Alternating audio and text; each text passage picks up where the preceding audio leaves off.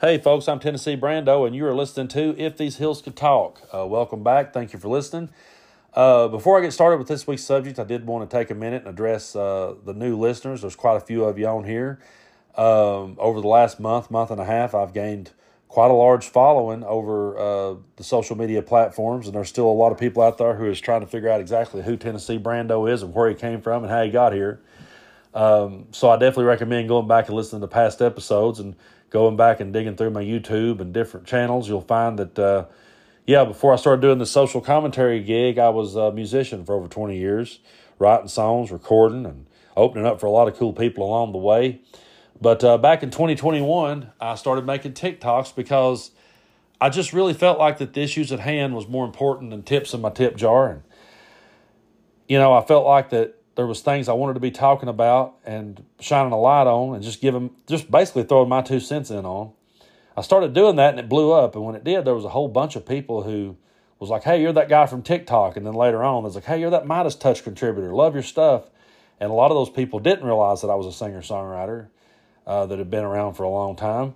And so for a while there, I was in this kind of slump trying to figure out how to get the music over with the social commentary because, I would post a song that I wrote that was dead serious, or I would share some song I wrote from my past, and it might get a couple 100 views, but then I would share a video roasting Donald Trump or Marjorie Taylor Greene, and they'd get 1 million. And so I was like, how am I ever going to go about getting people to realize that I'm a songwriter too? And so I wrote the song Bill Lee is a Drag back in March, and I put it on Twitter, and it blew up. And then I put it on Facebook, and it blew up. And it really blew up with help from folks like Aneem the Artist. They shared my song. So did Texas Paul. Midas Touch shared some of them. And that, having folks with a large following like that share my stuff really started boosting me. And so I want to thank them for helping get me over. I really appreciate it. But I just started putting the stuff all across the board and not just on TikTok because, let's face it, right now there's a lot of controversy hanging around TikTok. There's a whole lot of talk about potential TikTok ban. They ban it in Montana. I think it's bullshit. I don't want to rant too hard about this because I really want to get to today's subject. But in short, the shorthand version is I feel that Joe Biden, even though I did vote for him and will vote for him in 2024, I think it's a epically stupid move on his part to ever entertain the idea of banning TikTok. There are so many grassroots people and influencers who have developed large followings on there that are pulling for him and helping spread awareness on issues. I'm a guy, I've said this a dozen times, I'm a guy in a single wide trailer in East Tennessee. I drive a 2003 Crown Vic. I work a $14 an hour job, and I have millions of people that have liked what I had to say. So I just feel like that, if a platform, now TikTok is a flawed app. Don't get me wrong. It's a very flawed app, and it pisses me off at times. The community guidelines really gets under my skin, the way they go about it, all of that. But I've always said that if you go onto a social media app, you have to accept their terms of service. And if they want to ban something or bar something, they have a right, as a company to not have you on their platform. I totally get that. But I really feel that the government banning TikTok is an overreach on freedom of speech, and I believe that it's taking people's voices away. It's going to push them onto the other platforms, and when it does, what's going to happen then? They're going to ban Facebook too because me and Tom Powell Jr. and Hawk and Cricket and people like that saying stuff they don't like. What's going to happen then? So I think there is issues with TikTok that needs fixed, and if there's security concerns, they need to be addressed. But I think it's a massive tool and a voice, and I think that the left would be crazy to ever get on board banning it permanently. But with that looming over our heads, it caused a lot of us to branch out and try Facebook and Twitter. And I've had a lot of people say, man, you was on my TikTok. Why are you on my Facebook too? I can't get away from you. Well, buddy, look, if you don't like what I got to say, there's options here, okay? You don't have to keep me. You can terminate. You can terminate Brando anytime you want.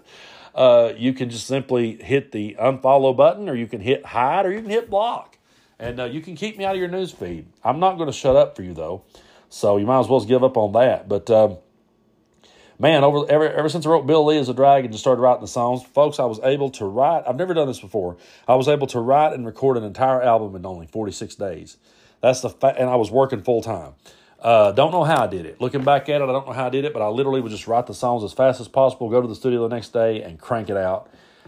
Sometimes there was a couple of cases where I walked into the studio and they was like, hey, are you coming to record that song you put on Twitter last night? And I'd say, yeah. And the one I put on there this morning that I just wrote, so we're going to do both of them. And so I cranked out an 18-song album in just 46 days. Right now we've got it mixed. We're just waiting on the artwork to get done so that we can get it out there to you. And so it'll be coming here in the next couple of weeks. Be sure to look for it. I can't wait to announce that date. And for those of you that follow me on Patreon, you will get it before anybody. If you've not followed my Patreon and don't know how to get to that real quick, I will say the best thing to do is go to my TikTok, because that's where most of you probably found me. If not, go to Facebook, or I think it's on Instagram and Twitter as well. And if you look in those bios on there, you will see that I have a link tree, and that link tree takes you to every social media app that I'm on.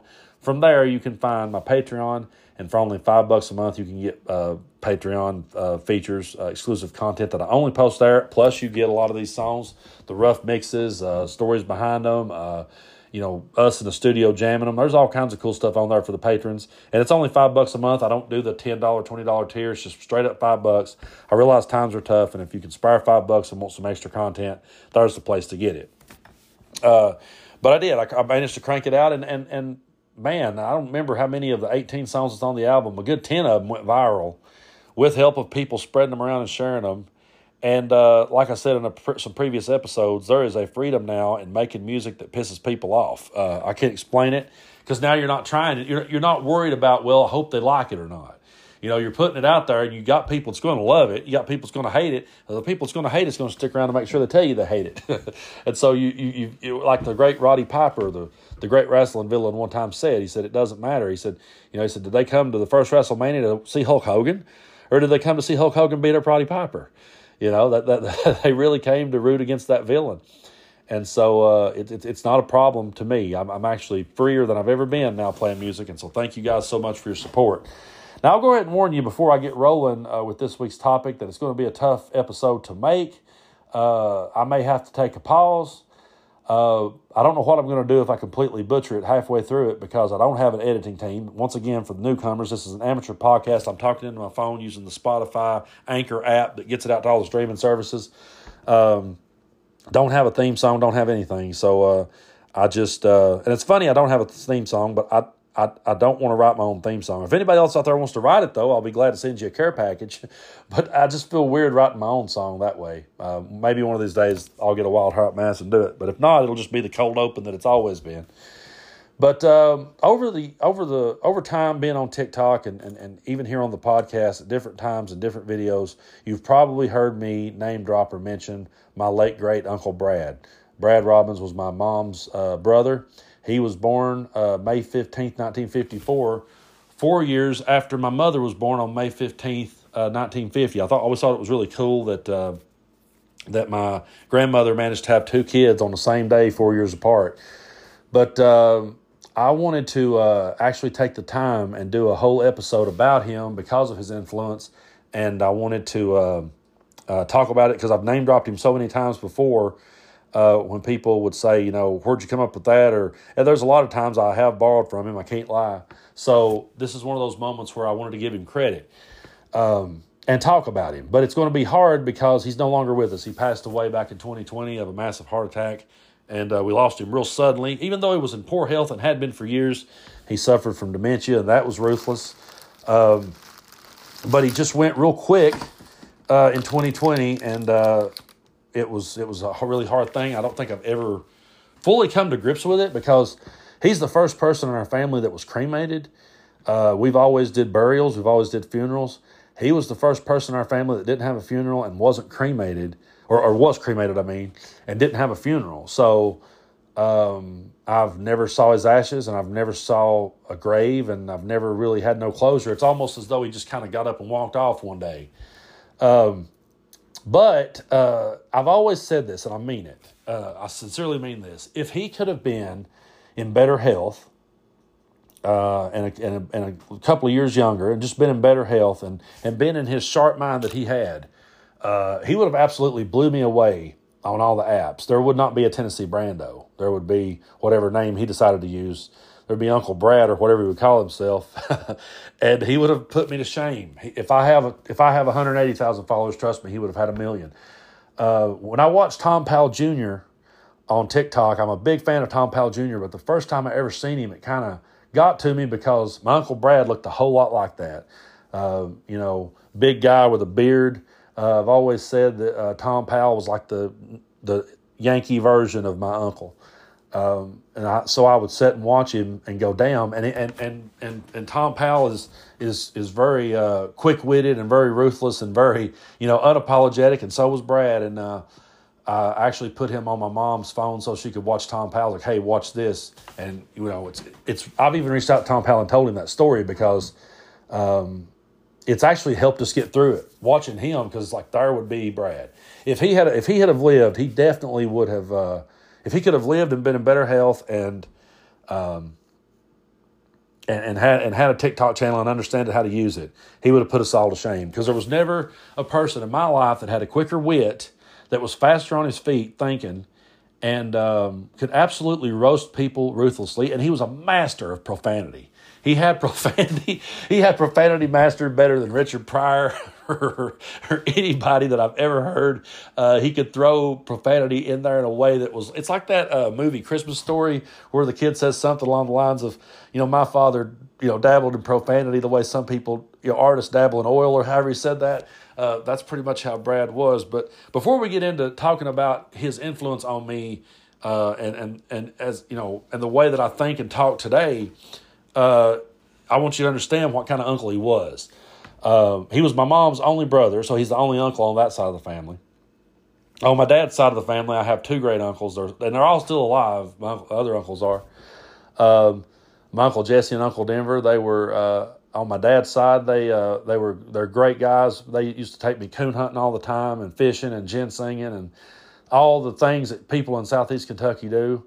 I grew up in the woods with them and had a damn good time. But Brad was the fun-loving uncle. He was the uncle that everybody wanted to have, because he's the uncle that would wrestle you in the floor, would put on boxing gloves and box with you, would take you for a ride on his motorcycle. He was also the uncle that would buy you all the dangerous gifts for Christmas or birthdays. Every time I would go to open my gift from him, I knew it was going to be something good, and he would always start off by going, now, hey, listen now, it's okay. Now open that, Brandon, but now listen, I'm going to show you how to use that so you don't get hurt. And I would be a kid opening up these machetes and nunchucks and dart guns that I'm not talking dart guns that you shoot like, over here and they just hit a little dartboard. I'm talking about ones that if you aimed it the wrong way could permanently maim whoever was standing next to you. And Brad was a big gun lover, a die-hard gun lover, could shoot the wings off of a fly at 50 paces. I used to go target practice with him. He helped teach me how to shoot. And he was the type of guy, he would set up a beer can, and if there was a Bud Light can, for all you MAGA people that's listening, if there was a Bud Light can, he would look over and say, see that D on the Bud Light? I'm going to hit right in the center of that D. And I'd be like, I can't see it. Well, right there it is. Don't you see it? I'm like, yeah, okay. And boom, he would hit it every single time. If he hollered pull and you threw a bottle in the air, he hit it. He never missed. And he had a massive collection. He was also a massive Democrat and massive liberal, which to anybody who around here, that always jumped off the page, because they would see him and hear him talk about his love for guns, and then they would hear him talk politics and say, well, how the hell can you think that? I'll get to that in a little bit. But growing up, he was just a fun-loving guy. He was the guy that would take you for a ride on a motorcycle. He would fix up a lawnmower and let you mow the grass, and just teach you things. Like growing up, he would take me for a drive. We'd go take the trash off, for example. I don't know how y'all do it where you're from, but around here we have dumps, and there's just a bunch of dumpsters in a yard, and you just take your trash and drive around to these dumpsters and throw them in. Well, if he took me down the road to take the trash off, he would let me sit in the middle and shift the gears. And he would explain to me how every gear worked. And like, now listen to the engine, listen to the timing, watch the RPMs, now check this out. And he could explain stuff good Lord, he had a mind. That's why the dementia thing was so sad, because he had a mind that was so sharp and so so witty, and just so full of information. Anything in his life that he loved or appreciated, he wanted to fully research it and fully understand it. If he drank Bombay gin, he could tell you the history of how Bombay gin was recorded. If he had a Smith and Wesson, he could tell you everything about that Smith and Wesson, every single spec, everything about it, where it came from, who it was invented by. He just knew his shit all across the board. If he was cars, he could tell you every single thing about them. He had a mind like nobody I've ever seen, and he was really quick. He was loud too. Like he automatically talked loud, and he always talked in a hateful tone. So a lot of people would think he was getting on to them or telling them off. I've had people look over at me and him having a conversation, and they're looking at me going, "Why are you letting that dude talk to you that way?" And I'm like, "That's just how he talks. That's just how he sounds. He's not bitching you out. He just sounds that way." So growing up, we would if he was telling you how to do something, like just something as simple as cutting the grass, he would walk me out to the lawnmower before I ever got on it. Now listen, all right, this here's a new Craftsman lawnmower. This one, you cannot fuck this one up. Do you understand me? Okay. There's a dip out there in the yard, and if you hit it the wrong way, you're going to mess up my lawnmower. You can't fuck up my new lawnmower. There's a rock over there. It's been there ever since we've been here. You cannot hit it. You'll have to go back and weed it around that. Now, are you hearing me? And so that's actually a decent impression, too. So he was always loud, and people looking over would go, "Damn, he's telling that kid off." Or, "Hey, take that trash over and put it where I told you." And so, but that was just him. That's how he talked. He was never talking down to you. I mean, sometimes he was, but like a lot of times he was just talking to you straight. So anytime he ever bought me anything that was inappropriate, maybe for a kid that age, I'm sure that it was like, children under this age shouldn't have this. Brad was the guy that got it for me.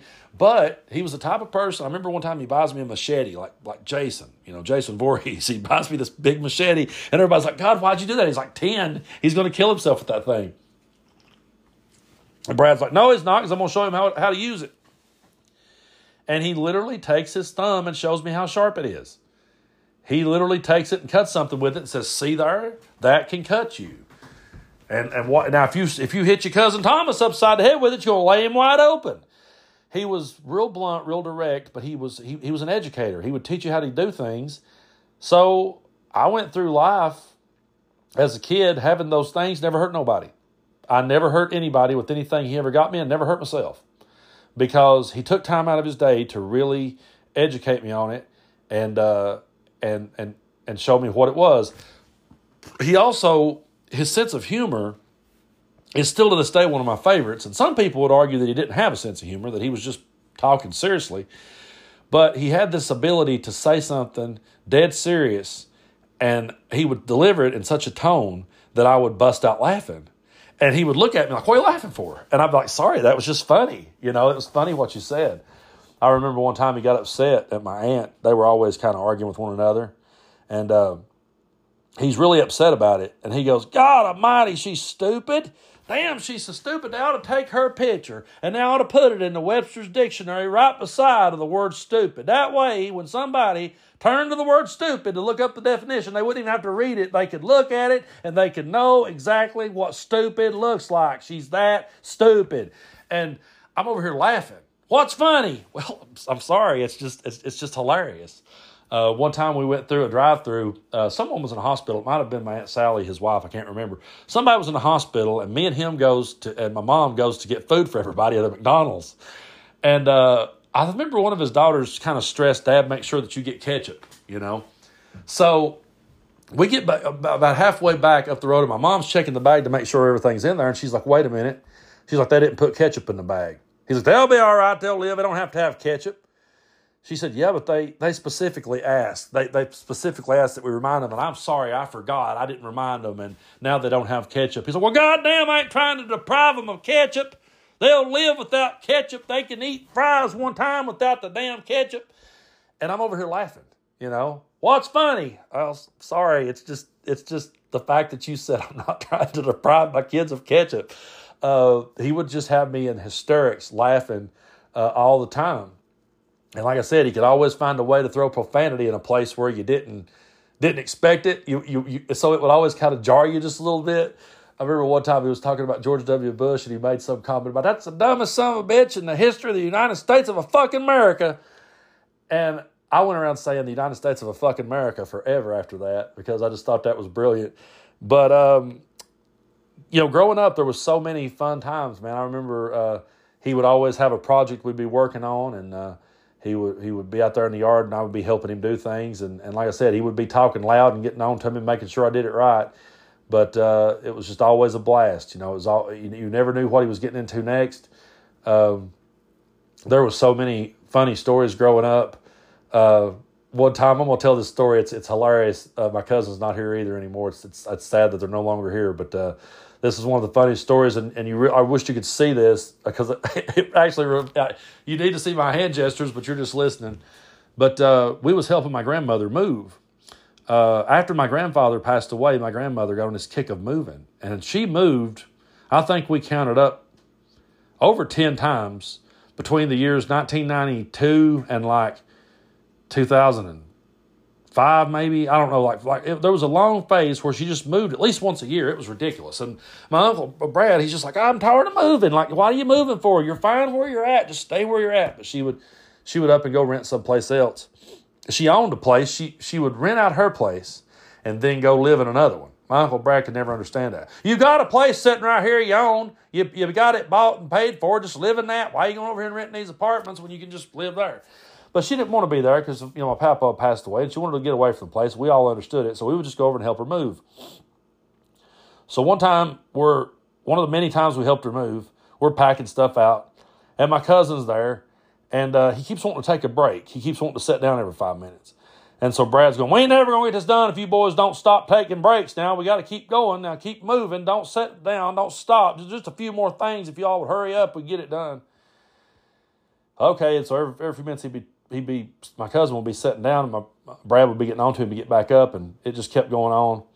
And Brad asked him to do something. I can't remember exactly what it was. And my cousin didn't get it right. And he said, God almighty, son. He goes, ain't you got no sense? He said, boy, you don't know your hind end from a hole in the ground. And my cousin said, I do too. He said, no, you don't, son, and I can prove it to you. And he reached down. He took time. I mean, he stopped what he was doing. We're moving. He stopped, and he reached over. There was like this notebook laying there, and he grabbed these 2 pieces of paper out, and he wadded these 2 paper wads up in each fist. And he looks at my cousin, and he holds them up in front of his face, both paper wads, and he goes, this one right here is your hind end. He said, you see that? And my cousin goes, yeah. He goes, and this one over here is a hole in the ground. Do you see that? And he goes, yeah. And then he takes his hands and he moves them all around and takes them behind his back like he's hiding them from him. And he comes right back in his face with them. And he goes, now, which one of them did I tell you was your hind end? And my cousin points at the one he told him, and he wads them both up, hits my cousin in the face with it. He goes, neither one, son, they're pieces of paper. I hit the floor. My belly was hurting. I was absolutely rolling in the floor that he took time out to do that. And some people might hear that story and go, God, what an asshole. Like, how cruel was that? But what you got to understand here is, yeah, Brad would do something like that to me or to my cousin or whoever. But he was always the one there for you if you needed him. You call him at 3 o'clock in the morning, he was always there. He was always there to help you. He might cuss you every step of the way, but he always had your back. He was always there, and he was always funny. He was always making me laugh. But then, years later, like I've said before in previous podcasts, as I was growing up,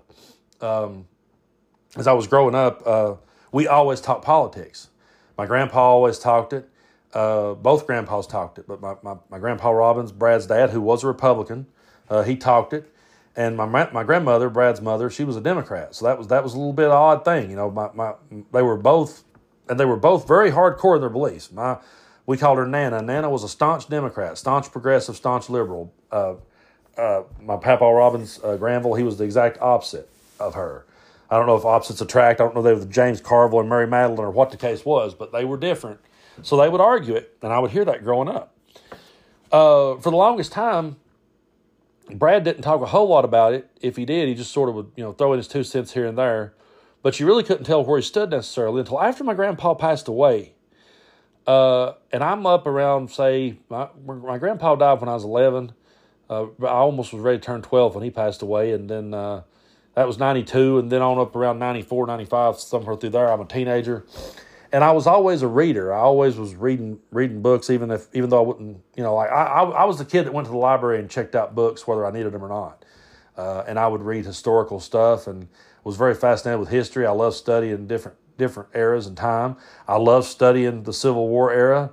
I love studying like the old gunslingers and gunfighters like Jesse and Frank James and Billy the Kid. And Brad was big into that stuff. He had a Time Life collection of these, of like the books about. I still have them somewhere, like the Gunfighter and the Indian Chiefs and all these different things. So I was always into studying history and just everything in general. And I began to try to get a better understanding of politics. And I'll be honest with you, without Brad Robbins in my life, I've often looked back at this and thought about how that I was an impressionable teenager. My grandfather, his dad had served in World War II. He was very patriotic. So, and I knew he was a Republican. I knew when the word Republican got said that's what Papa was.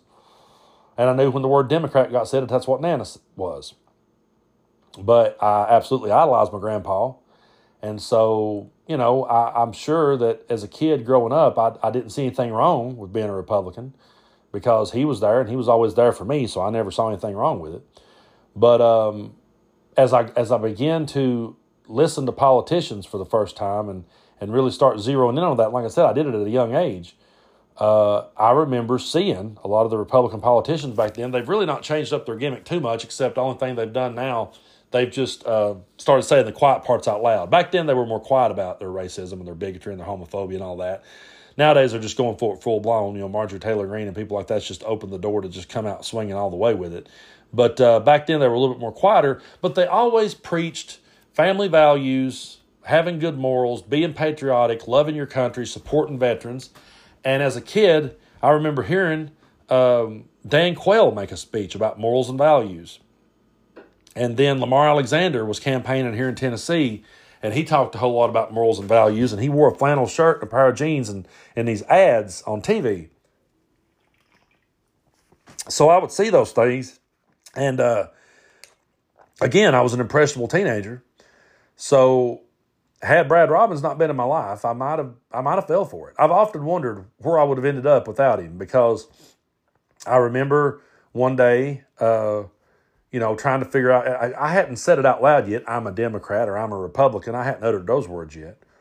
But somehow we got on the subject of politics, and I mentioned Lamar Alexander and how that he was a good man and he was for family values and morals and patriotism and all this stuff. And that's when Brad just come completely out of left field on me, literally. I guess pun intended there. He just comes from another train of thought, and I wasn't expecting it from him because his dad was a Republican. He was a gun lover, had guns all over, and was always going target practicing and things. He was a redneck country dude just like anybody else. When I see the term liberal redneck, I mean, I think of Brad. But he looked at me and he said, "So you really think he's for that, huh? You really think that's what he's about?" I said, "Well, yeah, that's what he said." I said, and Dan Quayle was making a speech about it and blah, blah, blah. And he said, "Let me tell you something about these people." He said, "They don't give a shit about you." And I remember thinking, what? What are you talking about? He said, "No." He said, "The only time you put that flannel shirt on is to make that commercial, don't you?" He said, "They don't give a shit about you." And I said, "Well, what makes you say that?" He said, "They use morals and values as a stage prop." He said, he said, "The American flag," he said, "their patriotism, it's phony bullshit." He said, "They don't give a shit about you." And I said, "Well, how can you prove that? How do you know?" He said, "Well, the voting records are right there." He said, "He's talking about creating jobs. Let's go see how many times he voted to help create jobs." And he just started showing me the basic. He didn't go to the hot talking points and try to drive them home. He just cut right to the bullshit. He cut through all the bullshit and got right down to the meat and potatoes and said, "Look, now he says he's for morals and values, but look what he done to his wife. Look how many times he's been accused of rape. Look how many times, he really began pointing things out, and not just those things, but pointing out, hey, look what he voted for. He said this about veterans. He said this here about veterans, but look what happened when it came time to vote for this bill that would have helped veterans. He voted against it. Look what would happen when he talked about health care, but look when it came time to push health care, he voted against it. And he just started pointing those things out.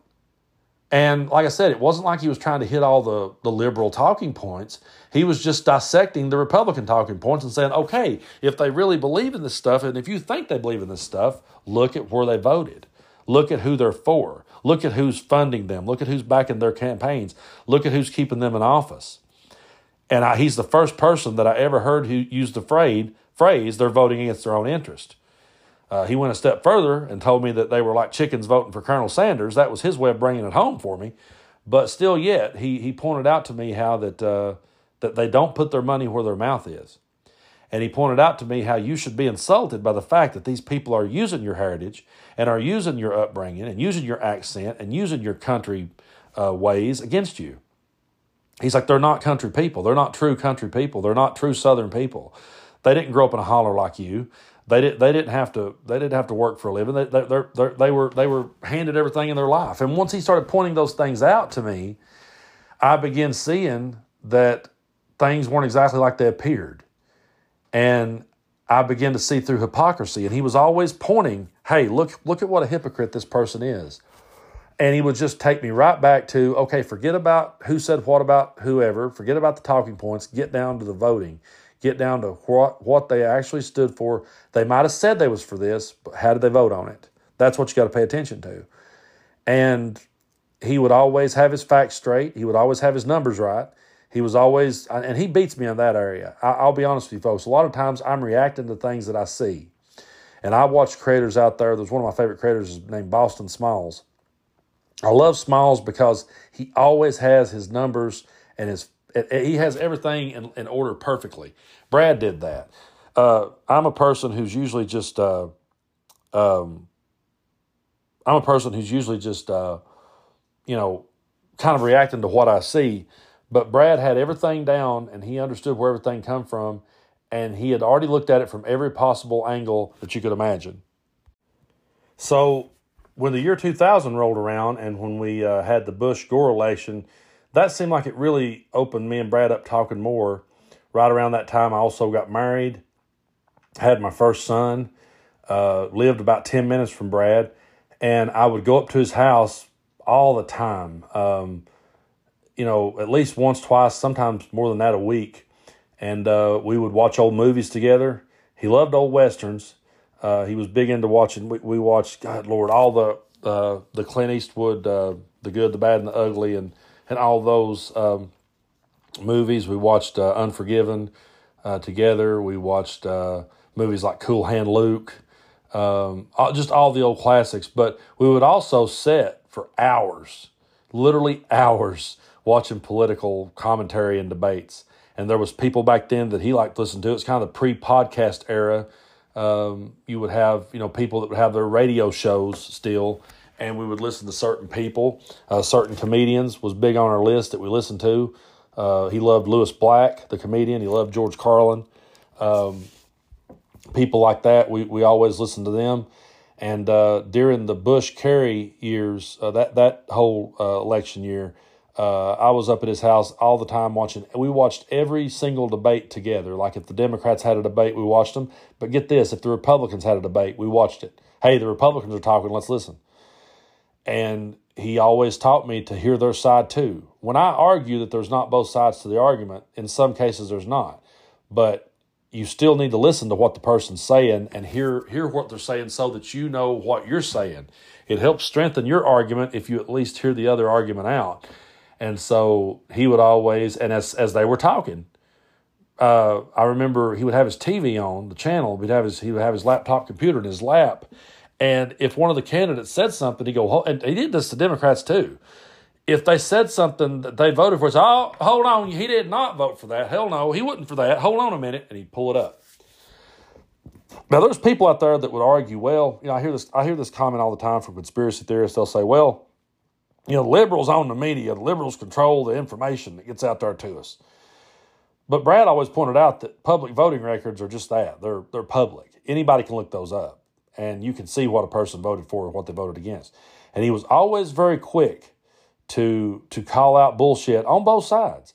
If during the Democratic debates, he would, and we would go back and forth on that. I remember, and it became it honestly almost became like two people talking sports.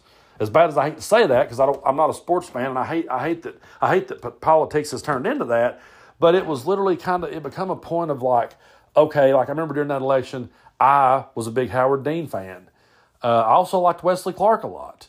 And Brad was like, nope, it's John Kerry. He's like, John Kerry's our guy. And I was like, John Kerry's boring as shit, No, he's not. And we would go back and forth about that. And we would talk about I would say, well, here's what I think's wrong with John Kerry. And he'd say, here's what I think's right about him. And here's what's, wrong about George W. Bush. And he just really helped me to understand things like that. And we really bonded over politics and over old movies, sitting around watching those old movies together. And it would be like, okay, let's get our mind off the politics for a minute. Let's watch this old Western, Let's check out this old, let's watch the movie Hoosiers or something. He loved Gene Hackman. He was a big Gene Hackman fan, big Robert Duvall fan. We watched The Apostle together. God, so many movies. That movie, what's it called? Here's why, I need an editing team, I guess, but really it's just me sitting there talking to you. The movie where, I'll think of it in a minute, but it's the movie where James Earl Jones and Robert Duvall finds out that they're brothers. Is it A Family Thing? Is that the name of it? Anyway, Billy Bob Thornton wrote it. We watched that together. Of course, we watched Sling Blade. And, just so many movies we would watch together. And then, okay, let's get back to our politics. And let's get in here and study this stuff.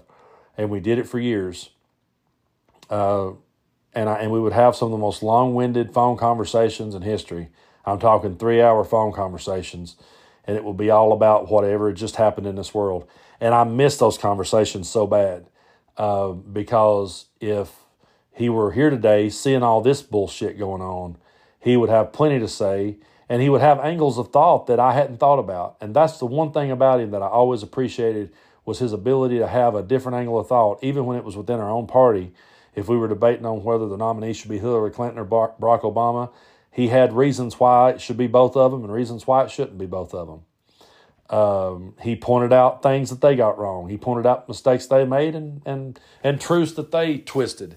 There was times when that ain't all the way true, and he would come at it, and really challenge me to think. He always challenged me to think, and see it from a different point of view, and to get an understanding of how it all worked. And he wasn't just a person that just wanted to watch presidential elections. He wanted to focus on the senators, the congressmen, the House of Representatives, the governors, right on down to the mayor and the magistrate. I mean, he was hardcore into that, and he believed in what he believed in. He stood for what he stood for. As far as the guns went, getting into that, he had them. And like I said, he was a good shot with them. But he always, taught me about them and how to use them. And he used to make this argument all the time that, Democrats aren't coming for your guns. He would always point out that, that he would point out to me how the NRA had been bought and paid for and how that they were buying these politicians. And he was for common sense gun laws and common sense gun control. And, I know that if he was here today and we were having this debate about everything that's going on in the schools, I know that he wouldn't be for certain weapons being allowed out on the street. I know he wouldn't be for that. I know he would be for being responsible and having some common sense with it. So, he just always pointed out that, he was for the right to bear arms. He was for, the Second Amendment. But he always talked to me about how the Second Amendment was badly misinterpreted and how that also it's a 200-year-old sentence that he just had a lot of common sense about it. So he wasn't. He used to tell me all the time, he's like, but these people that thinks us Democrats can't shoot a gun's wrong. If they think we're not going to defend ourselves, they're wrong. And he encouraged me right up till we stopped talking, and I'll get to that in a minute. But he always encouraged me to get my concealed carry permit and defend myself. He was always for that. He never backed down off of that idea. And he didn't like the fact that people tried to paint it as though we were anti-Second Amendment. He was just for common sense. And we would go to gun shows together. We would go to gun shows where we would walk along, and he would buy one while we were there. But I remember one time we were there, and there's these guys standing there that looked like they didn't look old enough hardly. I mean, if they were 18, they were just a day over it. And, like some redneck looking boys behind these big AR-15s. And he's like, you really think that boy needs that? you really think he needs to be taking that? Who's he going to, what's he need that for? So I don't want to give the impression that he was somebody that didn't understand about guns. He understood them thoroughly. He did support the Second Amendment, but he didn't support the NRA, and he didn't support all the bullshit that came with it. Now, I'll be honest with you. He got to a point as he got older, and looking back at it now, I realize his dementia was probably kicking in a lot sooner. But he got to a point where that if you weren't Republican, he just got to the point where he couldn't tolerate you, especially with the rise of Trump. He just could not tolerate you if you tolerated that. So I know right there would have been, the vote, he would have agreed with me 100% about there's not two sides to treason, there's not two sides to racism, there's not two sides to homophobia. And, Brad was a guy who would admit to you, he would talk about it openly. He would admit to saying racist things when he was younger. He would admit to making homophobic comments when he was younger. And he said, I grew up around it. That's how we talked. That's how he talked about, going back to what I was saying earlier about being an impressionable teenager. He talked about how he was very impressionable during his younger years. And he would have cousins and uncles and people say certain things to him, and he would repeat it thinking it was a good thing to say. And years later, he realized just how wrong it was. He was a person who, even though he was very stubborn, extremely stubborn, he also could change his mind if he felt like that he was wrong about something. He didn't have a problem saying, hey, I used to think this way, but I don't anymore. He was very open about that. And if he started talking about racism, he wouldn't sit there and just slam a bunch of racist people without saying, hey, look, I can't, before I say this now, I'm going to let you know I've used words I regret. And I've said things I regret, and I've held certain views that I regret holding that I didn't know. I was uneducated. He would always say that. I was uneducated. I didn't know no better. I was uneducated. And he used to tell me all the time, he's like, there's a big difference between being ignorant and being stupid. He's like, ignorant means you don't know. He said, I was ignorant about a lot of things. He said, but when I learned better. He said, if you continue to do it after you've learned, that's stupid.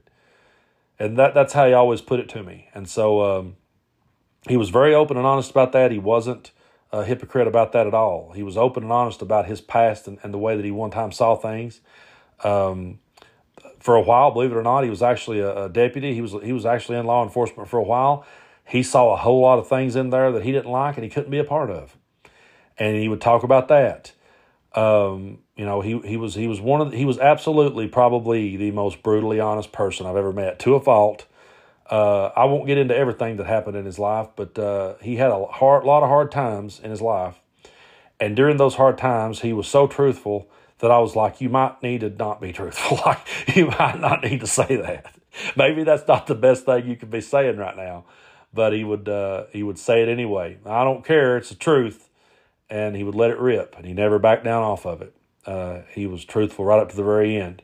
When he got in poor health, I began driving him to all of his doctor's appointments, and we would have some of the best conversations in the car, driving about 45 minutes. Where we live here in Cumberland Gap, there's not really anything here. If you're going to go to the doctor, you got to go to Knoxville or Morristown or somewhere like that.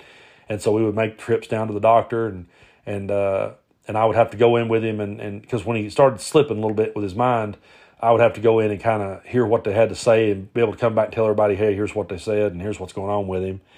And every time we went to the doctor, every single time, like I said earlier, he talked really loud. So he'd get in the doctor's office, and if they had the news on, oh, God. He had no filter whatsoever if he was in front of people. So say you walked into a doctor's office and Fox News was on, he could not hold it.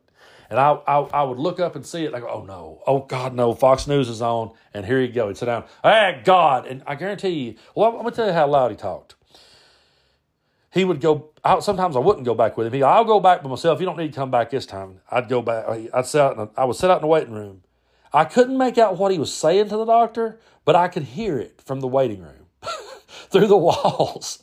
I could hear the rumble of his voice. So imagine you're sitting there, Fox News is on, and there's like George W. Bush talking, oh, God almighty.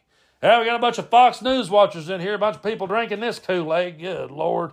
If you believe that, I got an ocean front up there at my house. I'll sell you in the Cumberland Gap. Come up there and get it. And I'm like, Brad, I'm like, be quiet about it. Or we'd be at a gas pump and somebody just randomly like make a comment across the gas pumps about, boy, Obama's driving the gas price up. But the president ain't got a damn thing to do with that. You need to educate yourself. And I'm like, I mean, he had no filter. He would start talking to his doctor. He would start talking to the cashier at Walmart. It didn't matter. If he seen something that he didn't approve of or they said something he didn't like, he did not have any filter to pump the brakes. And not, if somebody said something, he let it rip. And he didn't care who you were. And if he disagreed with you, myself included, he would lay into me. Let me tell you something, Brandon. And here he'd come. We disagreed really big time about Bernie Sanders. I was a Bernie bro. Brad wasn't. Brad was Hillary all the way. And he was unapologetic about it. And it didn't matter.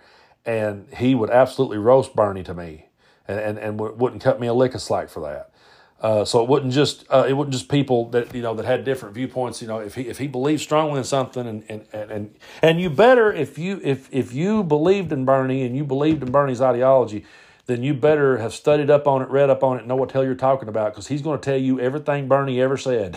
He's going to pull up every quote he ever pulled and throw it back in your face. And we would be at those doctors' offices and I'd hear him talking through the walls about it and be going, oh man. And I'll be honest with you, it would sometimes get a little so intense. He would start arguing with somebody in a doctor's office that I would actually kind of fake a phone call and walk outside. Like, oh, my phone's ringing, hold on a minute. I'd walk outside to get away from it because sometimes it would get a little too tense. But as time went on, looking back at it now, we understand that he did have dementia, and we understand now that a lot of the things he said and did near the end of his life, I don't think was really within his control. He had a serious accident back when he was younger. He had a steel plate in his head from it. He was told as a young man after that incident that he would start having seizures when he was older, and he would start having some drooling issues, and he did. He got to where he couldn't ride his motorcycle anymore because of it. He loved his Harley. He loved to ride his motorcycle better than anything, but he got to where he couldn't ride it because of that. And he also, at one point, began turning, getting really hateful with the people that he loved. And I was one of those people. I've learned that now, studying it, I've learned that people with dementia sometimes takes things out on the people they're closest to. And I'm not going to go into it with you guys because it's a personal matter between me and him. And it's nothing. And I've had time now to get past it and realize that he didn't mean it towards me. But right near the end of his life, I was trying to help him. I was trying to take him everywhere he needed to go and trying to do everything that he needed in life. I was really trying to be there for him. And one day he just turned on me. And at a time when I didn't expect it, and at a time when I sure didn't need it.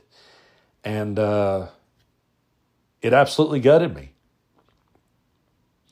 Because I knew somewhere, like, this ain't the person that I knowed my whole life. So, we didn't speak for the last 3 years of his life, maybe. We didn't talk because he got so upset at me, and nothing I said could change his mind. I really feel like that I was in the right. And if I'm not going to tell the story, but I'm just saying that if I told the story to any reasonable person, him included, if I could go back and tell a 1995 version of Brad, the same story, I'm sure he would agree with me. But I felt like I was in the right. He didn't, and he just stopped talking to me. It was like I ain't got nothing to do. He got that upset at me. And so for the last 3 years of his life, we didn't speak. I figured I'd wait till he wanted to talk to me, and sometimes I would kind of send word by my mom. My mom still talked to him, and I'd send word by her that I would like to talk with him, and he would get upset if my name came up because he got in this mode of thinking where everybody was against him. He thought everybody was out to get him, which was completely out of character for him, but that's where he ended up. And so the last time I ever laid eyes on him, I hadn't talked with him in a couple of years, and my mom had, this is a long story, but my mom had actually moved in beside him in my grandmother's old place, and now she was moving out of it. And I was helping her move out. And I saw him walking from his mailbox. He had went out to get his mail. And I thought, you know what? Fuck it. Just walk up to him and just apologize. Even though you feel in your heart you're right about this, put that aside and just apologize anyway.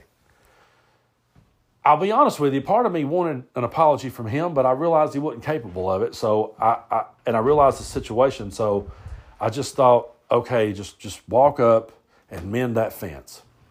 Or try anyway. Just try to, just swallow your pride here and say you're sorry, even though you don't think you were wrong. Just say you were sorry and try to mend that fence. So I stepped down off the porch, and as I started to walk to him, he looked up at me, and when he made eye contact with me, he just rolled his eyes and took a deep breath like, oh, God, like, why are you coming at me? It's kind of the way I interpreted it. And so I just said out loud, I said, okay then, and I turned around.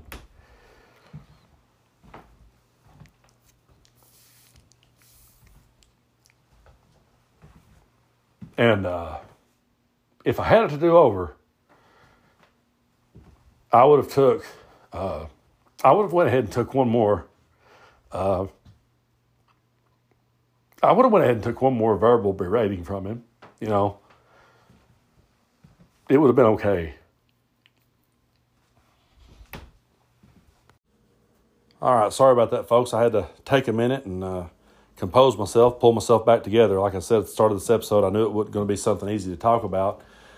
But yeah, if I had it to do over, I probably would have attempted to walk on up to him and talk and work it out. But at the time, I just thought, okay, I'll just respect him and back away. And I really didn't think he was going to go out as fast as he did. I had no idea that he would go like he did, even though I knew he was sick, knew he was in poor health, and knew that for a long time. I never dreamed that it would happen as fast and happen the way that it did.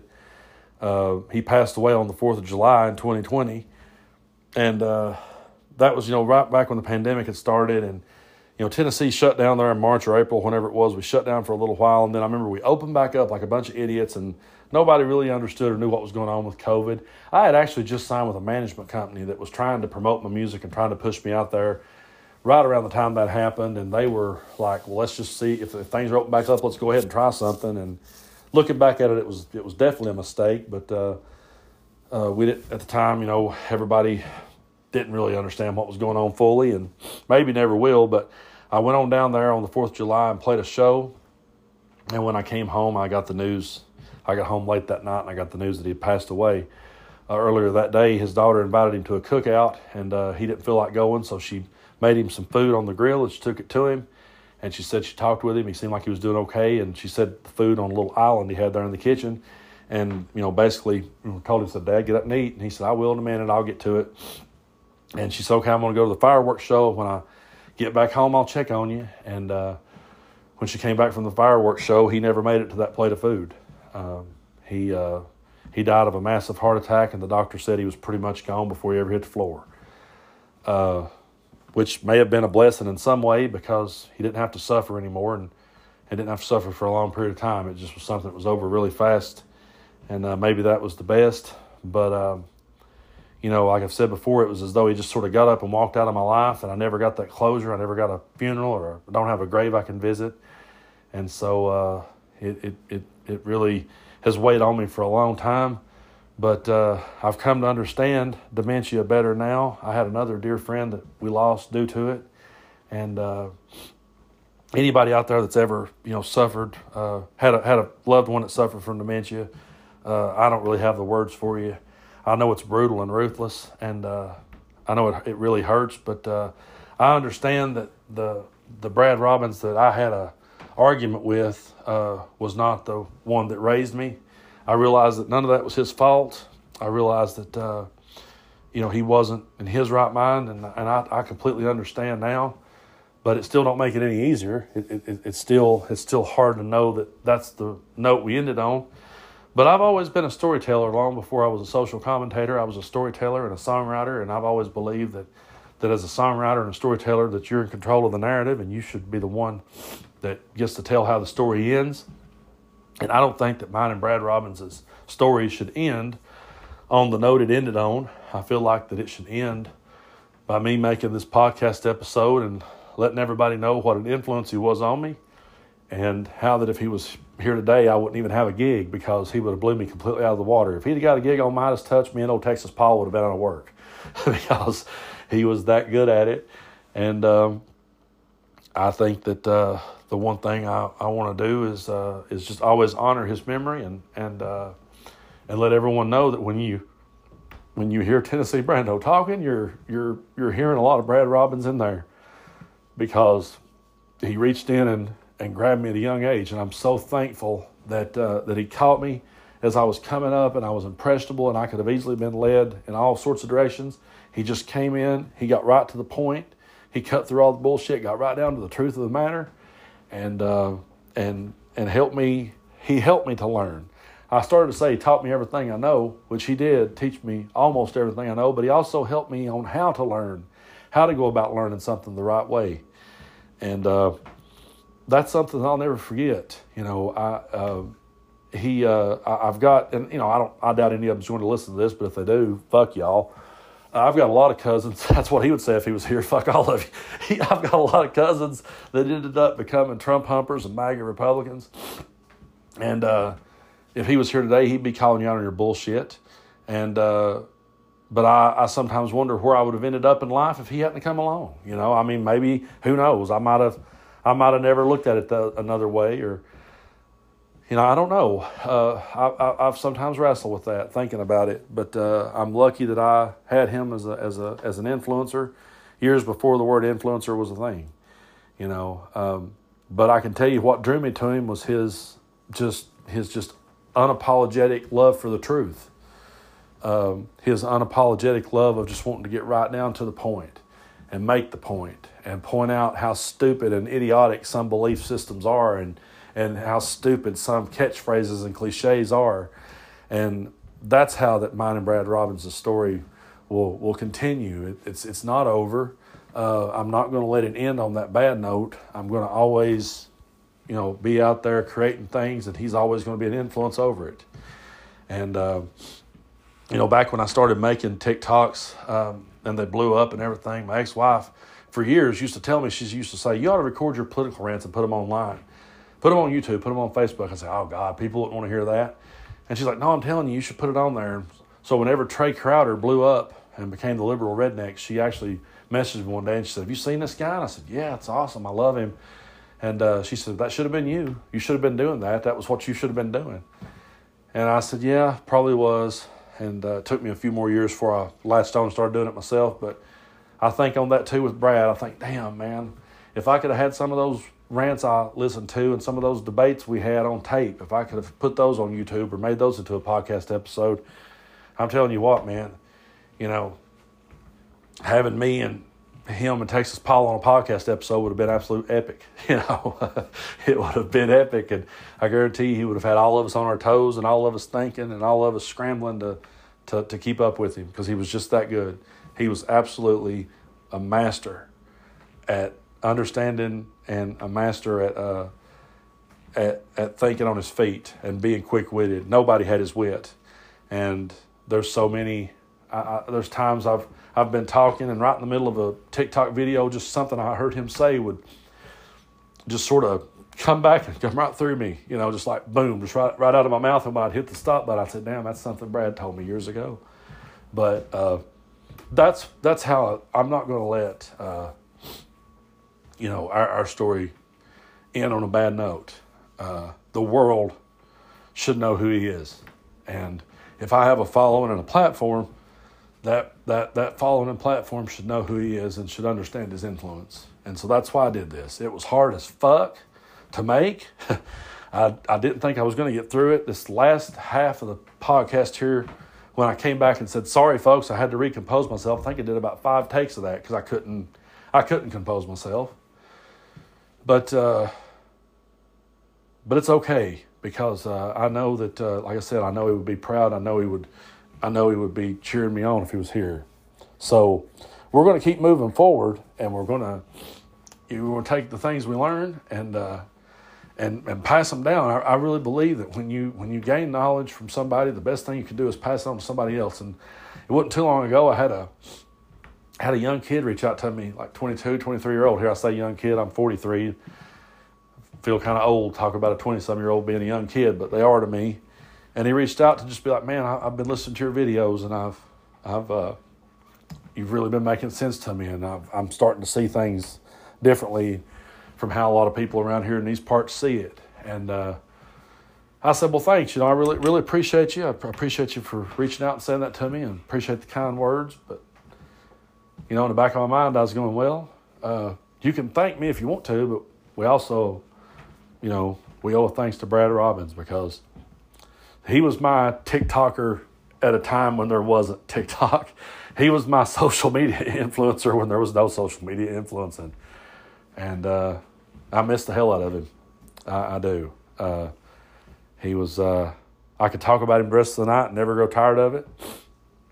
I've got plenty of funny stories and plenty of great memories. And that's what I choose to keep in my mind, and know that any bad thing he ever said to me, I know in his heart of hearts that wasn't him talking, and I'm okay with it. I'm perfectly okay, because we're here now, and we're doing this, and we're carrying on, and the best way that I can honor him is to carry on what he taught me. And I can tell you this much: if people was coming at him with a bunch of hatred and a bunch of bullshit, he would come back at them sevenfold, as hard as he possibly could. He would never back down. And I guarantee you that if he was here today watching me do this, and I said, God, I can't fucking take it no more, he'd be like, you get your ass back on there and you tell that son of a bitch. And that's where we'd be. So I'm going to get back on there and tell them sons of bitches, whether they like it or not. I don't care if they like it. They don't have to pass me in a dollar store and wave. Fuck them. I go around hearing him talk all the time. I was actually walking out of a store the other day, and this dude that used to come to my shows walked by, and he seen me and didn't speak. This guy used to always speak to me. Every time he saw me, hey, Brando, where are you playing at next? And he looked at me and just kept walking. And I thought, I know why you didn't stop and ask where I was playing at next. And then Brad's voice went to me, well, fuck him then. So that's where we're at. I'm gonna keep moving for Uncle Brad, and we're gonna keep going forward. And thanks for listening to this one. It wasn't an easy one to make, but I promised you guys that I would, and I finally sat down here at the table, cracked open a Miller High Life, and did it. Probably going to get off here and have me a shot of some gin and juice. That was Brad's drink of choice, so maybe I'll have me a gin and juice to close out the night and think back on all those great rants we had. But I really appreciate y'all listening, folks. Like I said, this wasn't an easy one to do, but I appreciate you hanging in there with me. And this shot I'm about to take is for Brad Robbins. So until next time, I'm Tennessee Brando. You guys keep tuning in. And thanks to Brad Robbins, I'll keep telling you the truth.